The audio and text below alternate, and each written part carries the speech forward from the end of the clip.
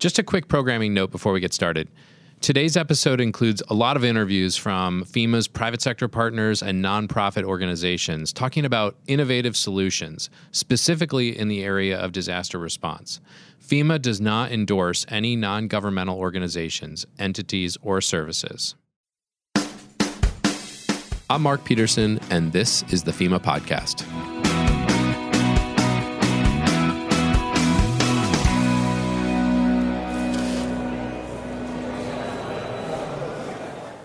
We're recording live from the FEMA Region 9 Disaster Innovation Forum in Silicon Valley, where thought leaders from the public and private sectors are getting together to share innovative practices in preparing for, responding to, and recovering from disasters across the country, and in some cases globally.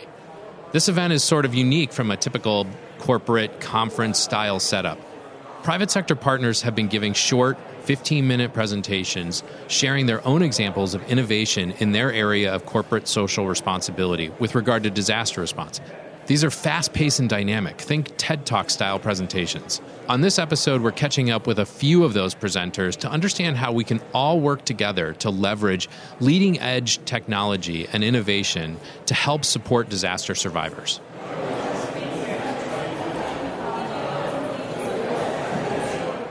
Okay, so leading us off, FEMA Region 9 Administrator, the region that we're in right now, Mr. Bob Fenton. Thanks for joining me real quickly. Innovation in disaster emergency management seems like a great thing for FEMA Region 9, located in California, to be diving into. So why, for you, was it important for FEMA Region 9 to host an event like this focused on innovation in emergency management? Well, it was important because a lot of innovation across the world is developed here, not only in Silicon Valley, but in California. And so to bring together our partners, they're helping lead the way in innovating things that we use every day, technology that we leverage, whether it be phones, whether it be apps, whether it be IT, whether it be vehicles we drive, to bring them together to have a discussion and learn from each other and leverage each other's resources seem to be something that could help survivors after disasters. And to start that discussion here seemed appropriate.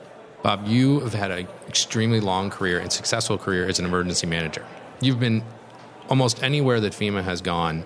So now that we're hosting this event here in Region 9, and looking back on your career, what are some of the things that you're most excited about from this this forum, but also just some of the initiatives that you've seen recently in disasters from the private sector in helping disaster survivors? Well, it really comes in all phases. When we think about prevent, protect, respond, recover, and mitigate, technology is leading the way on improving all phases of disasters. And private companies are bringing new ideas to help us improve the way we do business. And when I think back to the beginning of my career to now and the technology that's available now, I'm amazed at how things have changed, how business has changed, and quite frankly, how it's improved over time. And so how do we leverage that and integrate it into the way we do things so that we could help save more people and help people recover faster after disasters is really, and prevent damages from disasters is what we're focused on here. So this is the first Disaster Innovation Forum for Region 9, but it's not the first time that you all are engaging with the private sector. So is this sort of your vision going forward, that we be focused more on innovation? Yeah, so we've had, I think, 11 private sector partnership meetings over the years. But really what we want to do is start focusing on more the innovative side. And when I go around and talk to different CEOs in the Bay Area that run different companies, and I was just at Next Door the other day, it occurs to me that they have a business model that they're looking at. And when they hear of the problems that we experience in disasters or the things that we can do to prevent or to communicate to the public, they start connecting their technology or their system with things that will help the American public during disasters. And so I think we're building a partnership where there's a significant amount of technology and innovation here in the Bay Area, where we could leverage that and improve how we help people both before, during, and after disasters.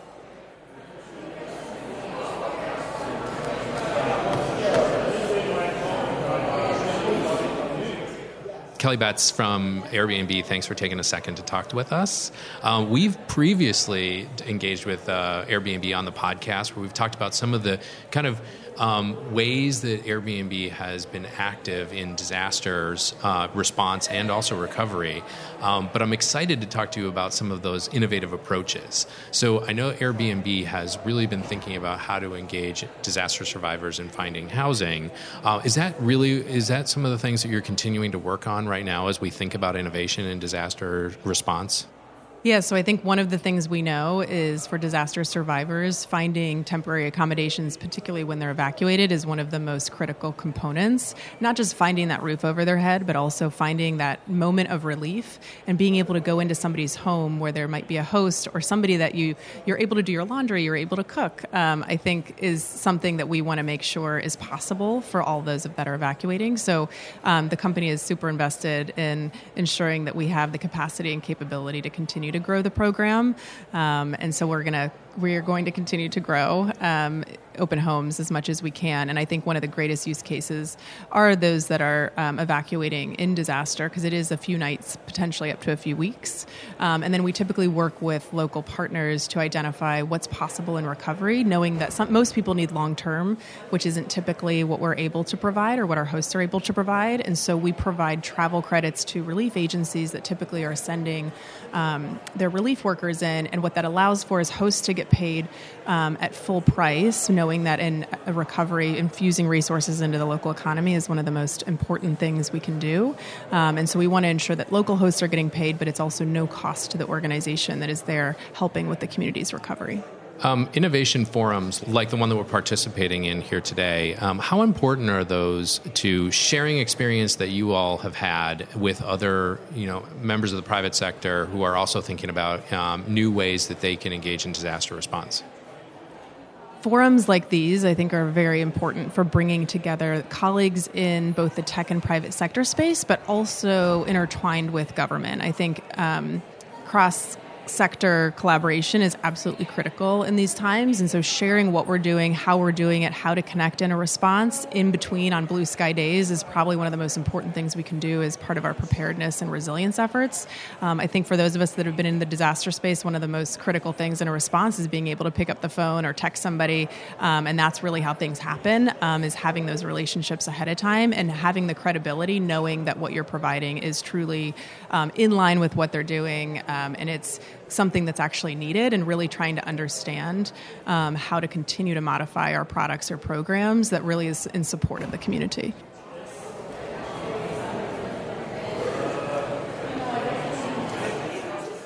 So Carla Gray from Uber, you've done some really amazing things recently in disaster response. Can you tell me a little bit about some of the ways that you are helping disaster survivors in response and then, ultimately in recovery? Our main focuses recently in responding to disasters have been helping with evacuation and moving volunteers and first responders through our rides business, as well as donating meals through Uber Eats. And then more recently, we've started to leverage the Uber Freight platform to move goods. So a big focus for them has just been moving water when it's needed. Hurricane Dorian and some of those other major disasters that hit the U.S., we were able to mobilize them pretty quickly to move goods to help with the recovery efforts. One of the things you were telling me was that one of the pillars is of your social responsibility or corporate responsibility is disaster response. So how are you thinking about that in the work that you do? Well, Uber is a global company, but we think of ourselves as part of the local communities that we serve, and it's a very local product. So understanding that community recovery is really important for the people who use our platform and just for the success of local communities, and thinking about what are the innovative ways that Uber can lean in to support those recovery efforts. And so I think it starts with being really close partners with the local government agencies communities and working through FEMA to do that, hopefully, to understand what the needs are. So it's not going to be a one-size-fits-all approach. And what we don't want to do is walk in with a menu of services and say these are the only things we can do. We really want to understand what are the challenges a community is facing and how can we get creative and leverage our technologies and capabilities to support, especially in those times of need. I'm just kind of curious, how do you do that? I mean, from a company perspective, do you have a team that you fly in? Well, so it's a couple things. I think at the heart of Uber, we have a lot of folks who hustle and like to solve problems and are energized by challenges and the needs that come up, especially during a disaster. And so often we get those ops teams and, especially with things like a hurricane where we know it's coming, those folks are mobilized and ready, and we're already thinking about what are ways that we can step up and support. And then we have our Global Security Center, which is located in just outside of D.C., and they're 24/7, 365, monitoring kind of what's happening in the world and ready to help Uber respond in those situations, and then also kind of activate or mobilize the personnel and resources we might need to make decisions or, jump in and create a response if necessary. So today's forum is all about innovation in disaster response. What are some of the things that you're excited about or thinking about in the next couple of years? We really are looking at Uber as a platform going forward, and Uber wants to become an operating system for how people move around cities. And so that's not just rides and eats and freight, it's micromobility, our e-bikes and scooters. It's Uber Elevate, which today we're running Uber copter rides from downtown Manhattan to JFK, but in the next several years hope to actually take transportation vertical in cities. And so thinking through, autonomous vehicles is another thing that we're working on. So thinking through what are the, opportunities and possibilities that those technologies could bring to preparedness and response and recovery. And even understanding, I think with the current lines of business that we have, there's still more that we can be doing. And so really getting in with the right partners to kind of get creative and understand what the real challenges are on the ground and think about how we can leverage our technology to be a part of the solution.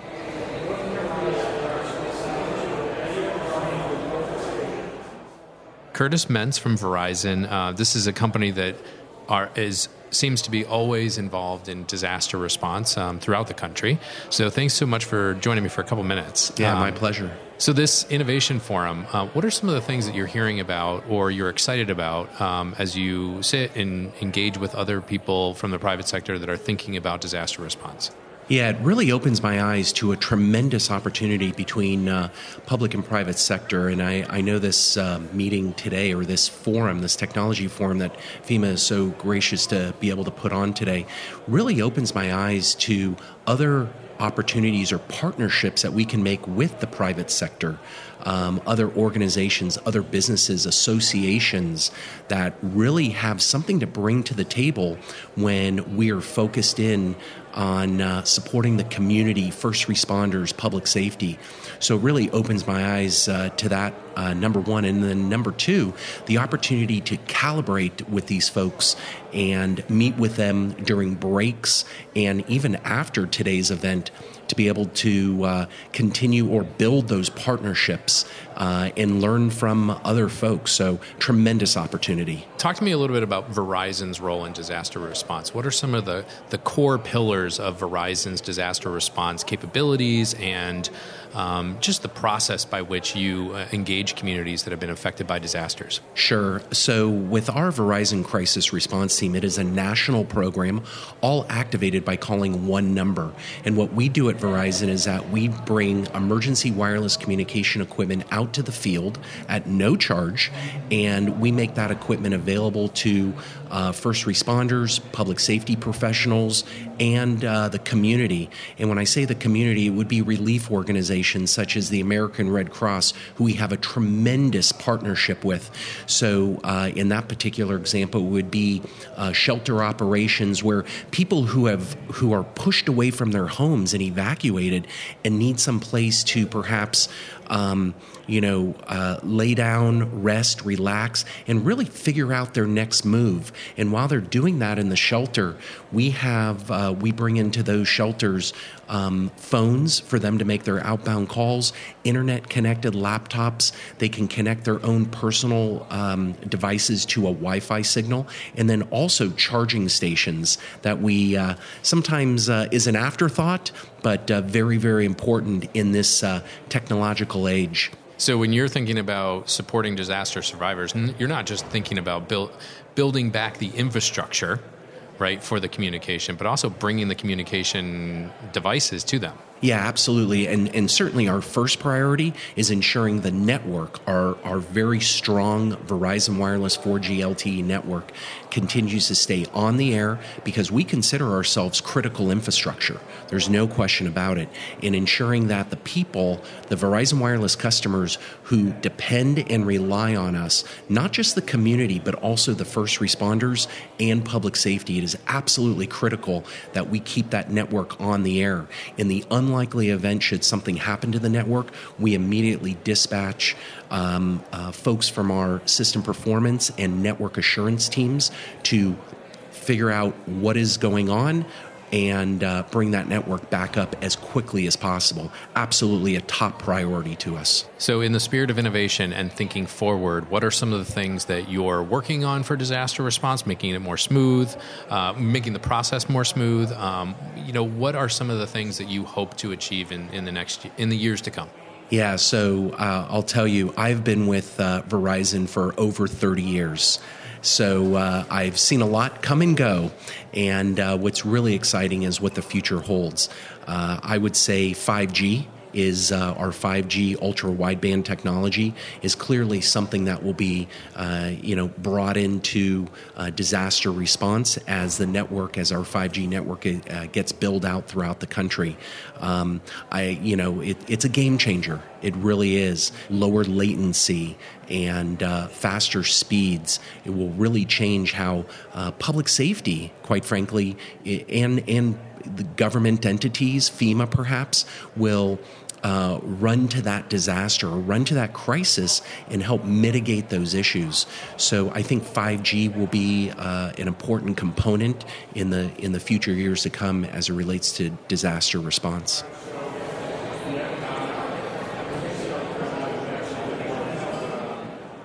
All right, so Dustin Lee, who is with Cisco Tactical Operations, right? Yes. And so Cisco is a company that has been working in the space of disaster response for years, right?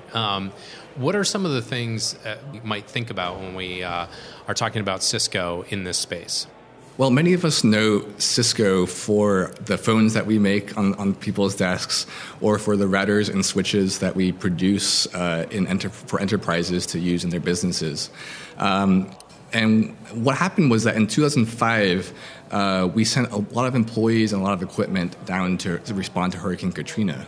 And it was a really interesting response for us. Honestly, we didn't know very much about disaster response. The equipment that we put together was really designed for data center environments, which are very strictly climate controlled, aren't exposed to all the elements that you find in disasters like the wind and the rain and the sun. So the equipment was not necessarily the best suited for disasters. And then the people that we sent down, they were very well-intentioned, but had never been trained under ICS. They didn't know who to report to. They didn't know who to work with. So we took a lot of lessons out of Hurricane Katrina, and we formed a full-time disaster response team, Tactical Operations, where our people are well-trained so that everyone knows what to expect in austere environments. Everyone knows how to integrate with the ICS structure. And the equipment that we bring in has gone through 14 years of R&D where we've tested it and bulletproofed it so that it's super easy to set up in disasters. There's no need to really configure anything. You just plug in the cables, and it's a very rapid, quick setup where in disaster environments, everyone is screaming for internet or for whatever you're bringing into disaster. So you need to make sure that your team is able to respond very effectively and very quickly to these disasters. So that's how tactical operations got its start. So are we talking about equipment for responders primarily, or? It's for all sorts of different organizations. So certainly first responders are a huge part of who we support. So whether that is through our partnerships with local agencies or, for example, with Cal OES here in California, or as part of the FEMA tech sector collaboration. First responders, obviously, they need to have the ability to have situational awareness of what's going on around a fire situation, for example. They also need to be able to bring food and water and other resources into a disaster area. So having communications is a critical piece of doing that effectively. But also since about 2015, that was when we first started responding to the Syrian refugee crisis in Greece. And we realized that as folks were coming off the boats, the first question they would usually ask was, where am I? So that they wanted to make sure that they made it successfully across that really awful journey to Greece. But then the second question they would often ask is there Wi-Fi here? And what's the password? And it seems really trivial at first, right? Why is that the first thing that you want? But it makes sense if you think about it for a little bit, because they're looking for a way to reconnect with their families. They want to get on WhatsApp and tell their families, hey, we made it safely across the sea. This is where to find us. This is where we'll be. And also, most Syrians, they don't speak Greek. So how do you survive in this new country where you don't speak the local language? How do you find shelters? How do you find water and food? How do you find jobs? How do you apply for asylum status, for legal status in this new country? So communications, we found, was not only critical for the first responders, but also for the affected populations as well. So we've been doing more and more of that, most recently for the Venezuelan refugee crisis. So in that vein, where do you see your products going or evolving over the next few years when it comes to supporting those disaster survivors? That's a really good question. Part of it is, I think, for us is the relationships are really key to how we're able to engage effectively with the local populations. I guess as the common refrain goes, like every emergency starts and ends locally. So being able to build these relationships with NGOs and government agencies who understand the local context of the disaster, I think that's part of what we strive really hard to do over time. As far as the technology piece of it, I think there are always going to be incremental technology improvements. Wi-Fi is going to get faster. The switches and routers that we build will get faster. So one of the other challenges that we have is just getting internet into an area that's been totally cut off. So Puerto Rico was a good example of this, where they lost their fiber landing station for a while.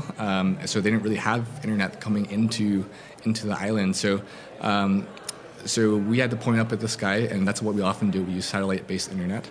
But the future of satellite-based internet seems to be evolving very quickly, and we've seen a lot of press on that in the past few months with the new low Earth orbit constellations, like with Starlink and Amazon's Kepler constellation and OneWeb and O3b. So it'll be really interesting over the next few years to see how that changes the game of connectivity in disasters, because I think we'll really see the price of bandwidth come down, the availability go up, and I think that will really be great for the people that we serve, the first responders and the affected populations.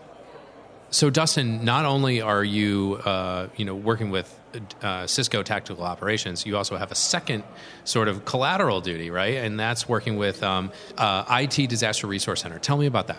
Yeah, so IT Disaster Resource Center, or ITDRC, is a 501c3 nonprofit that's been around for more than 10 years now, providing Wi-Fi and laptops and printers and basically any technology need that you can really conceivably imagine in a disaster. So I do this after I go home after work because I really believe passionately in the ways that technology can positively impact in disaster response. It happens that ITDRC, just like Cisco, is also a member of the tech sector collaboration, the FEMA tech sector collaboration. So we all really work together and we partner together to bring connectivity as well as the other technology pieces that are so necessary to these disasters. And where have you been deployed for where has the ITDRC been deployed? So ITDRC is now all over the place. So we started out really as a domestic response group, just operating within the U.S. I did Hurricane Maria with them for a few weeks, and that was a really impactful disaster that I think really changed the way that we kind of looked at how we scale our services. Because again, we had probably more than 70 sites across the island. And even today, we still have sites that are open, still supporting the recovery of Hurricane Maria. But just recently, our team deployed to Hurricane Dorian in the Bahamas as well. And we still have folks out there responding to that. I was actually hoping that our operations director would be able to give the presentation, but he's actually deployed now into the Bahamas. So we've also been working closely with Cal OES on the campfire recovery here in California, supporting not only the nonprofits who are bringing medical services back into the disaster, but also shelters and areas where the displaced persons from the campfire now are living. Are you actually supporting with the actual physical hardware for these events? Yeah, it's actually an amazing collaboration between ITDRC, which, like you said, is a nonprofit, as well as technology companies from across the U.S. So we partner, for example, with Google, as well as with Amazon Web Services and HP and Dell. And so all these technology companies who are really competitors on the business space really come together, oftentimes underneath the ITDRC flag, and we bring all these companies and these volunteers who want to help so much in disasters. We bring them all together to push towards this common mission of reestablishing connectivity in disasters. So it's a really amazing partnership. So we have lots of hardware that's been donated by these very generous companies that we deploy into disasters, from laptops from Dell to printers from HP to network gear from Cisco. So even though we're really competing in the business, everyone really wants to do the right thing in disasters. So yes, we do have boots on the ground volunteers who set up this equipment and maintain it over time in each of these disasters. How do you get it there? With some difficulty most of the time. I mean, that's got to be one of your biggest challenges, right? Logistics is a huge concern, both for ITDRC and for Cisco TACOps. Getting disaster equipment into, especially foreign countries like in the Bahamas, where you have to deal with customs, that's very, very challenging. Or to islands like Puerto Rico, where you don't have roads into Puerto Rico. You got to either fly it or boat it into the island. So sometimes it's a little bit easier. For the campfire, we set up more than 30 sites across that response, and then in that case we were able to drive it into the disaster. But ultimately it comes down to the partnerships that we have. So we work closely with, for example, the UPS Foundation, who has helped us to get a lot of the equipment onto the Bahamas. You are clearly very passionate about both of these roles. I'm wondering, what has inspired you over time? I think for me, the biggest thing is just seeing the impact that we're able to make. My very first disaster response with the UN, that was something that was very different than what I was working on back in 2013. I used to be working on robotics and prostheses. But when I worked with the UN and I volunteered with them and we turned on the Wi-Fi for the first time, you could see people's faces light up as they were able to reconnect with their families. Like that was so huge. Just that simple thing of bringing connectivity back to one site, to one family. And just imagine scaling that across an entire disaster. So across all of the Philippines that was affected by Typhoon Yolanda, where we were providing support, for example, to the World Food Program, bringing food and logistics back for the people who were affected. So the impact that you're able to make in disaster response, I think, is really, really amazing. And that's the piece of it that I really, really love about it.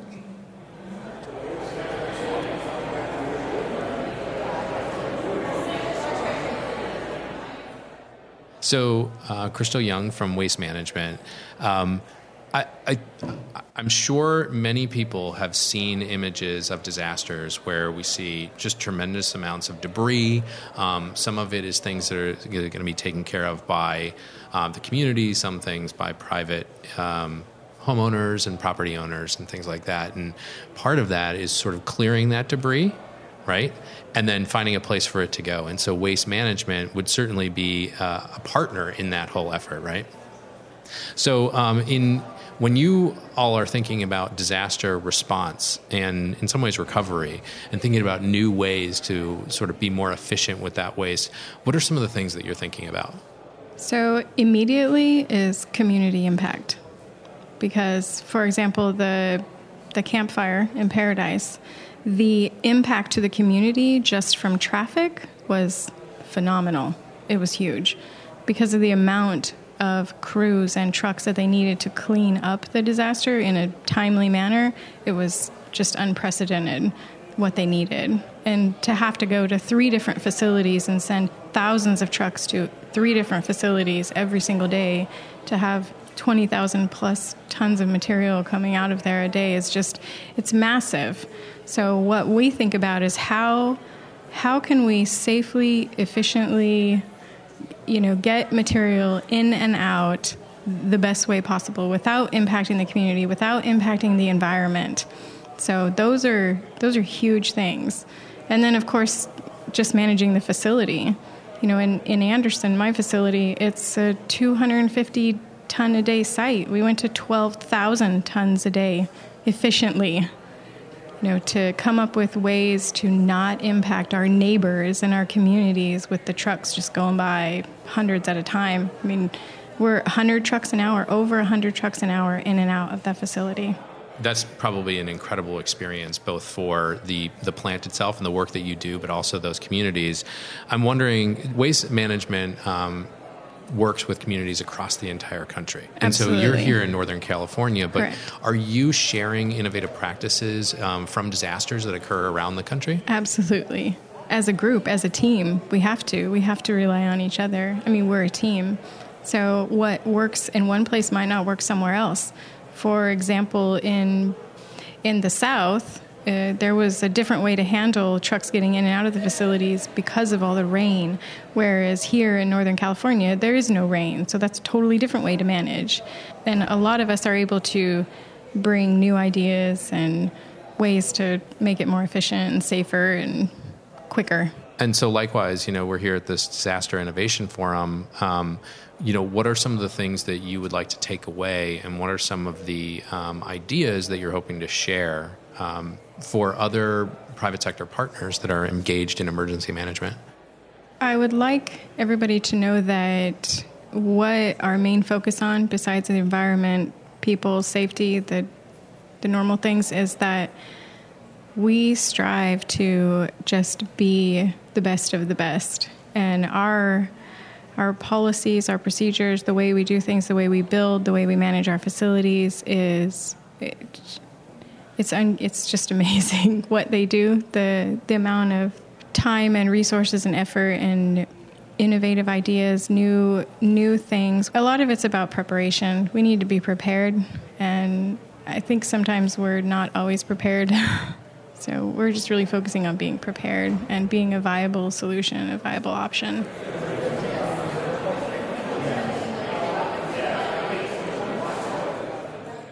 Emily Barony from 805 Help, which is changing names. Emily, tell me about that. Yeah, so we built 805 Help in Ventura County, so the name made sense. And now we're taking what we built locally and we're taking it globally, which is why we're renaming the company to be connected. And so what we like to say is that strangers become neighbors in disaster recovery. So when you think about what you would do if your neighbor lost their home in a fire or a flood, you would give them some clothes, you'd take care of their dog, you'd cook them dinner or something. But what if you don't know somebody who needs that help in a disaster? And Connected is a tech platform that connects people who have help to give with people who need help. So the idea of taking a grassroots entity and going global, tell me about that story. Yeah, so I don't know anything about disaster recovery. I'm a social entrepreneur, and I build businesses that make the world a better place. And I was in Ventura, living my life, running one of my companies. And that company runs the business operations of nonprofits. So we help them professionalize and grow. And then the Thomas Fire broke out. And everybody knew somebody who lost a home. Half my team was evacuated. And so I closed my company for 2 weeks, and I paid my employees to take care of themselves. And I knew I had to help. And I became one of those really dreaded, awful, spontaneous volunteers who bought water and showed up with water that nobody needs. And then when I finally went to donate it, I got turned away because nobody needs water. But I know how to do this for a living, and so I knew we had to do things differently. And so I built a website at that time, Thomas Fire Help, then 805 Help, now Connected. And my vision was everybody wants to help and no one knows how. So what if we just told people what help was actually needed? And what if we could even take down those barriers even further? So we're not even going through another organization. You're telling me what you need, and I'm saying, great, I'll give that to you. So that's what we built. It's like an amazing story of what they say, necessity is the mother of invention. Entirely. Well, and communities always self-organize during disasters. And our secret sauce is that I run nonprofits for a living. And so we immediately professionalized the grassroots recovery. And my company underwrote all of our work, so we were paid professionals. And most volunteer efforts, I'm still supporting Thomas Fire people. It's 2 years later. You can't expect any volunteer to maintain it for that long. So what we realized is nobody's leveraging technology in disaster recovery. Communities always self-organize, but they don't really know how to do it, and they don't have the lasting power. And so that's what we're doing. So what does the future hold, when you think about what Connected will be for innovative ways to help in disaster response and recovery? Sure. So what we're envisioning is we have an app. We're building it right now. And we will deploy during disasters, but also in advance of disasters. We have a vision to do pre-disaster preparedness missions, very simple, easy things like upload your driver's license to the cloud. Like write the names and addresses of 3 people and put them in your go bag. Have a go bag. And here are the 10 things that are in your go bag. And if you don't want to make it, here's how to buy one. And if you can't afford to buy one, let us know and we'll find one donated. So just like taking down all the barriers for people to get prepared, because nobody does it. It's not fun. It's not sexy. We all know we're supposed to do it, but we don't actually do it. So we have this vision of pre-disaster and also in disaster deployments. We physically go into the community and boost them up. So it's not us running the show, it's the community running the show, but we're giving them best practices and technology. And then the really, really, really big vision is that we are actually revolutionizing philanthropy and humanitarianism. Because yes, in disasters, everyone needs help and everyone wants to help, but also every single day, people need help in a community. And every single day, someone wants to help in a community. But what if I don't have 8 hours to volunteer? What if, a meeting cancels and I've got 2 hours? Why can't I look in my phone and say, I've got 2 extra hours? How can I help somebody with those 2 hours? And so that's what we're building.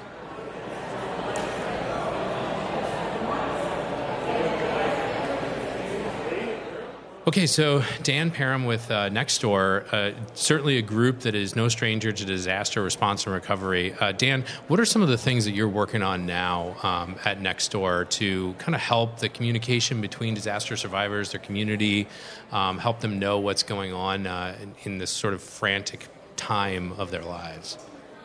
Just starting off in terms of what we do at Nextdoor, we're really focused on connecting neighbors around the issues that they care about. And so a lot of people's experience with the platform is sort of the everyday life in the neighborhood. I've lost my dog, or I need help with something, or I'm trying to sell something. And these are very lightweight interactions.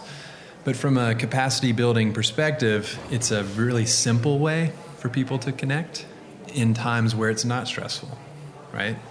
And the idea of building this network gives you the opportunity to from a member perspective. It gives them the opportunity to develop meaningful relationships that one day could be incredibly important in times of shock and stress. One of the things that strikes me about Nextdoor is establishing a trust Absolutely. Within the community. Absolutely. And that's one of the things that is always difficult in disasters, to help get word out about things that people need to know. They want to go to a trusted source. Absolutely. It's too late, right? So some of the work that I've done in the past with the Department of Emergency Management in the city and county of San Francisco, a project called SF72, a lot of people are familiar with.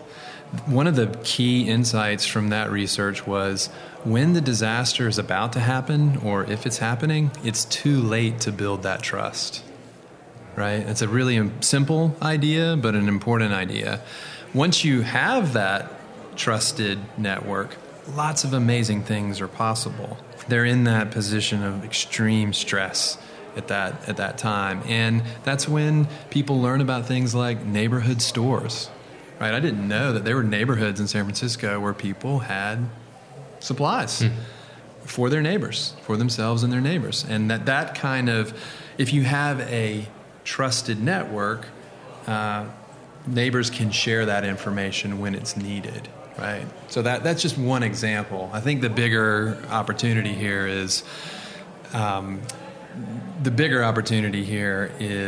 partnering with public agencies, first responders, emergency services. If you think about it just from an infrastructure standpoint, like what we're doing at Nextdoor is we're building this layer that would be extremely expensive for any one agency to build. It'd be very difficult for especially a city agency, for example, to say, hey, we want to build like consumer grade technology so that all the neighbors in our city can be connected. It's a difficult set of problems. It's kind of expensive. But if you take the approach of doing it at scale, which is what technology is so good at, you can essentially build this resource that any local agency can tap into as needed. And I think the real opportunity, especially when we think about FEMA and our partners in the federal government, is this idea of encouraging the state and local agencies to use tools like Nextdoor for what they're really good at. And what we're really good at is geo-targeted messaging. And that's really the win-win. That's what we're so excited about. Our mission is to help our neighbors build safe, strong communities. That is absolutely vision aligned with our public agency partners.